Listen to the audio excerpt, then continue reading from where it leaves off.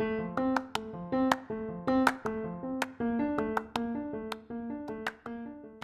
and welcome to What's Next in Social Sciences podcast. Thank you so much for tuning in to our podcast and for supporting us throughout. This podcast aims to discuss career prospects and challenges for students and early career professionals in social sciences.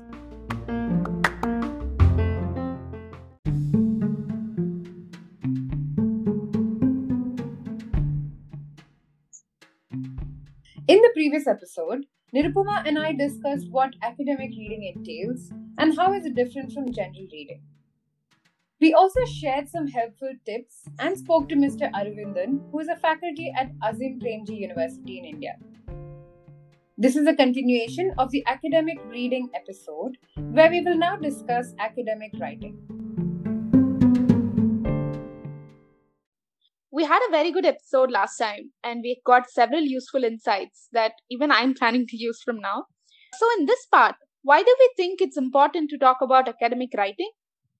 It's pretty much because of the same reasons that we spoke about academic reading. It is simply not easy or straightforward. You can't write like you write on Twitter or even on your blog. In fact, what may be accepted as answers in your exams will often get you terrible scores if you submitted them as assignments. That's because examiners don't care too much about structuring of arguments, redundancy, and language because these answers are unprepared. Secondly, it's unavoidable if you want to pass. All master's courses have assignments that include term papers and literature reviews, among other types of written submissions. Sometimes these are more common than exams and quizzes. But that's not all. Academic writing is a skill that does not stop being required after college. It is absolutely essential for most jobs in this sector. I personally had difficulty with it in the beginning, and learning that was a huge blow because I'd written for a living for 2 years prior to that. The problem here was that academic reading and academic writing go hand in hand. You need to read a lot and read them well to be able to form your arguments in your assignments. And it is so hard to resist copy pasting or even paraphrasing. You then evolve to write papers that are majorly your ideas. But even then, you haven't arrived. You need to cultivate the knack for weaving in the theories and arguments made by other authors into your narrative. That, my friend, is when you have conquered academic writing. Wow, Nirupama, you've made my job so much more easier. But I also want to share my thoughts on this. We have come from journalism background. Believe us when we say this, it is so much more different in academic writing versus journalism writing. Isn't it, Nirupama? Of course. Before I joined my master's program, I was with this idea that, it's just going to be long form writing. I mean, what would that be? Just like 1,000 words or 2,000 words. Well, but when I actually started learning more and more about academic writing, I realized that there is so much of difference between journalistic style of writing and academic style of writing. In academic writing, there's so much of analysis, idea, and there's so much emphasis on flow, language, references, etc., etc. And these become so much more important, right, Nirupama? Yeah. I think there's so much emphasis on analysis, putting the ideas together, kind of getting the literature review in one place and then putting your argument out there end of the day. So it's all about how you weave in these factors, the analysis, idea, flow, language, references, literature review, everything into perhaps 8,000 to 10,000 words. Yeah. So I personally believe that academic reading somewhere helps us develop this, or it taps into the analytical side of our brain. So it's just not, academic reading and writing. You were spot on, Nirupama, in saying that academic reading and writing go hand in hand. Because it's not just about reading and then we kind of analyze, and then the meme that we were talking about in our previous episode of how we read 20 articles to kind of write 2 lines. Now, that means that we kind of analyze those 20 papers and then put it out in like 2 lines. It's not just rehashing the information. The whole task, the way you explained it, it really sums up and shows how difficult it can seem for a beginner.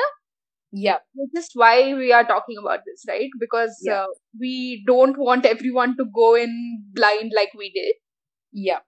I think like there are some tips that people can use along the way, and it'll be quite helpful. These are some of the things I realized that we have learned in our high schools and we never took it seriously. For example, flow charts and like mind maps.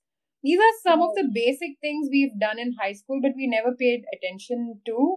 But then in academic reading and writing, they are going to come in handy thing. I mean, it's quite important, and it is also very helpful because we skim through so many articles, and mind maps will always help us put those significant or important points in place. Yeah, and also generally when you start writing, it's important to have a skeleton in place. Laying out your thoughts in that general structure so that you can later put in the arguments and develop the arguments. You can't just start writing a piece with like the headline and hope that you will get somewhere. It's not going to happen. So the skeleton is very important. Yeah, that's a very interesting point. But also, like in my experience, Nirupama, I realized that everybody has a style or a way to do it. So in research, right, what I've learned at my organization is that we are encouraged to work with different scholars. And in the process, we kind of learn from their styles and we pick up the best of their styles, and we kind of end up having our own style. When I say a style, we have a style to read, to understand, to remember stuff, and then retain or analyze, and then put things together, right? What I have learned along the way is that, of course, the first draft is not always the best draft. Once you put all the information or like the analysis in place, the second round of editing goes into, say, for example, checking the flow of the article. Absolutely. The third round of editing is fact checking, for example. And the fourth round is probably like editing the entire piece. Yes. And in the last round of edits, we'll check for references and see if it's in APA or like other citation styles. Right. It's sort of a long skill, right? Yeah, absolutely. Absolutely. All this is something that everybody who's in the field will realize and pick up along the way. And I think it's also sad that it's not out there for somebody to learn, but it's only when you enter the field that you realize a lot of things. And which is why I think this podcast is going to be very helpful for a lot of people. Yes, I really hope so. Anyway, so we thought that we should bring somebody in who has published a lot of papers, who is in the process of entering the academia officially, who's been doing a PhD for some time now. She is going to share her thoughts on the challenges, or like how do you build your own style in academic writing.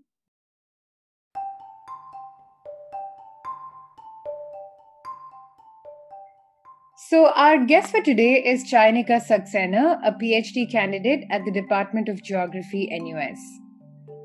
Chainika is doing her PhD on Afghan refugees in Delhi and Kolkata. Thank you, Chainika, for coming on to our podcast. Thank you so much, Archana, for having me on this podcast. So, Chainika, can you tell our listeners what are some of the useful tips, according to you, to build academic writing skills, and where do they have to begin? Okay, as far as academic writing is concerned, for that matter, writing in general, I think for me, particularly from my experience, it starts with reading. So when you read, you basically form a lot of ideas. You form a way in which you want to write. You try to understand the different ways in which things are written, how you can improvise in it, how you can make them better, how you can articulate them in a better manner, or perhaps go down a bit, or make them less jog, make them easier. And that's precisely where I began as well. For instance, from my experience, I can tell you that I used to write in a very dense manner. And then I thought that that's not really how I want my academic writing to be like. So I started reading a lot of fiction and I started reading a lot of storybooks, which perhaps were no more than Panchtantras or something that you would have read in class 5, because I really wanted to tone down my writing a bit. So, it depends on what you want your writing to be like. If you want your writing to be extremely formal, then you will start at formal places, for instance, your journal articles, or a good newspaper where you can find prose written in a very compact and a formal manner. So where to start depends ideally on what you want your writing to be. And if you have an end goal in mind, you know what your writing should, and if you know what your writing should look like, you will know where to start, and you generally start at all these general places. That could be your newspaper, that could be your fiction books, that could be your non-fiction material, etc. Wow, I think you've put it quite well, Chainika. But I'm just wondering if there's any standard way of academic writing style.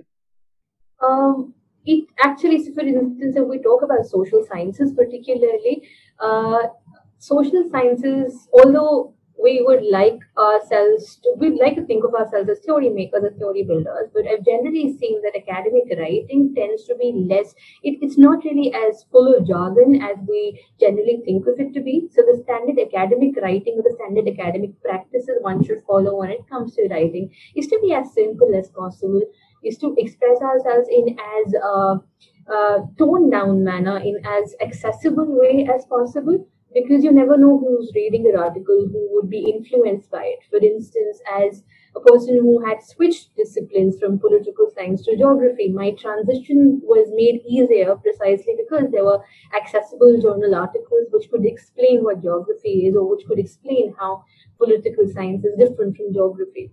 So, a standard way of approaching academic writing, in my opinion, would be one that is accessible, would be one that expresses, for instance, a complex phenomenon in a manner which is easy to understand, which is easy to digest, and most importantly, easy to emulate.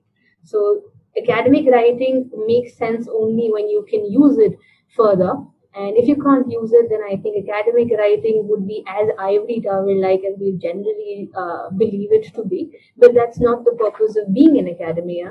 The purpose of being in academia is to utilize the skills that you have in a particular fashion, and which is to basically help advance knowledge. And that can happen only when you try to be more democratic, more inclusive in terms of how you write. Chanika, so then my follow-up question would be, would writing style change from, say, journal article writing to like commentaries, etc.? Oh, yes, they do. So, for instance, I've been a reviewer for a few journals, and I've realized, and I've written a few commentaries of my own for newspapers and for magazines and all. So, it depends on the kind of audience that you're catering to. And generally, in academic format, if I go back to your previous question, the standard practice would be to be non judgmental. It would be to not pass qualitative comments on, for instance, the country is doing marvelous job on this front. That would be obit like, that would be more commentary like, because that allows you to express your opinion. Whereas in case of academic writing, while you're entitled to your opinion, you're also supposed to back it up with logic, with reason, with evidence. So depending on where you're pitching your ideas to, if it happens to be a newspaper, then you would do that in a particular manner, or if it's something else, if it's a journal article, then you would pitch it in a different manner.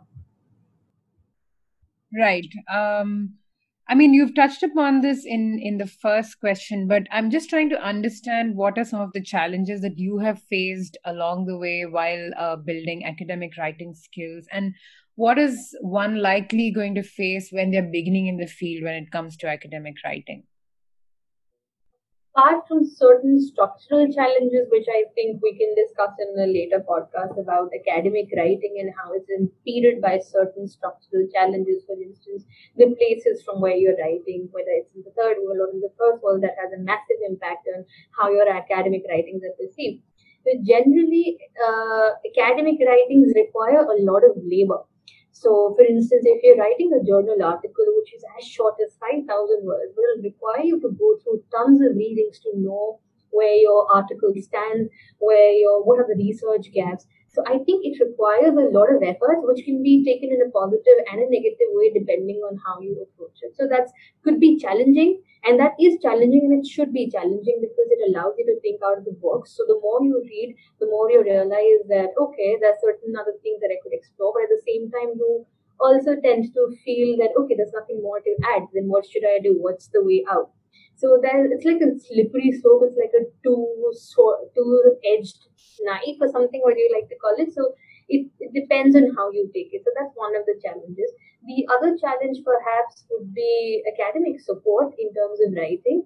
And since I have been an academic in South Asia, and then I transitioned to a supposedly Western country, or a country that places itself between the West and the East. So the academic practices change from country to country. So adapting to that, I think, can also be challenging because you've been molded in a particular manner, and then you have to undo what you have done in the past and then proceed in another direction. So that's the other challenge that I can think of when it comes to academic writing. And then I think pitching your article at the right place at the right time, which is something that I think you develop over a period of time. So academic writing, as my professors have told me time and again, it's a thing for the long haul. So you really have to give all of you to your academic writing, and then you have to just wait and watch. You have to wait for a long period of time to reach that stage where what you write does not really become Bible-like, but it becomes something impactful. It becomes something that is readily acceptable. So you're in for it for the long haul, and I think that can be challenging. That can also not be challenging depending on how you'd like to take your profession. So I think those are some wonderful insights by Chaynika. Absolutely. Well, on that note, I hope our listeners enjoyed this episode. After each episode, we put out some additional helpful resources in our blog @whatisnextpod on Medium. You can also find helpful links to some of the material that we have referred to, including the mind maps, etc., on our blog.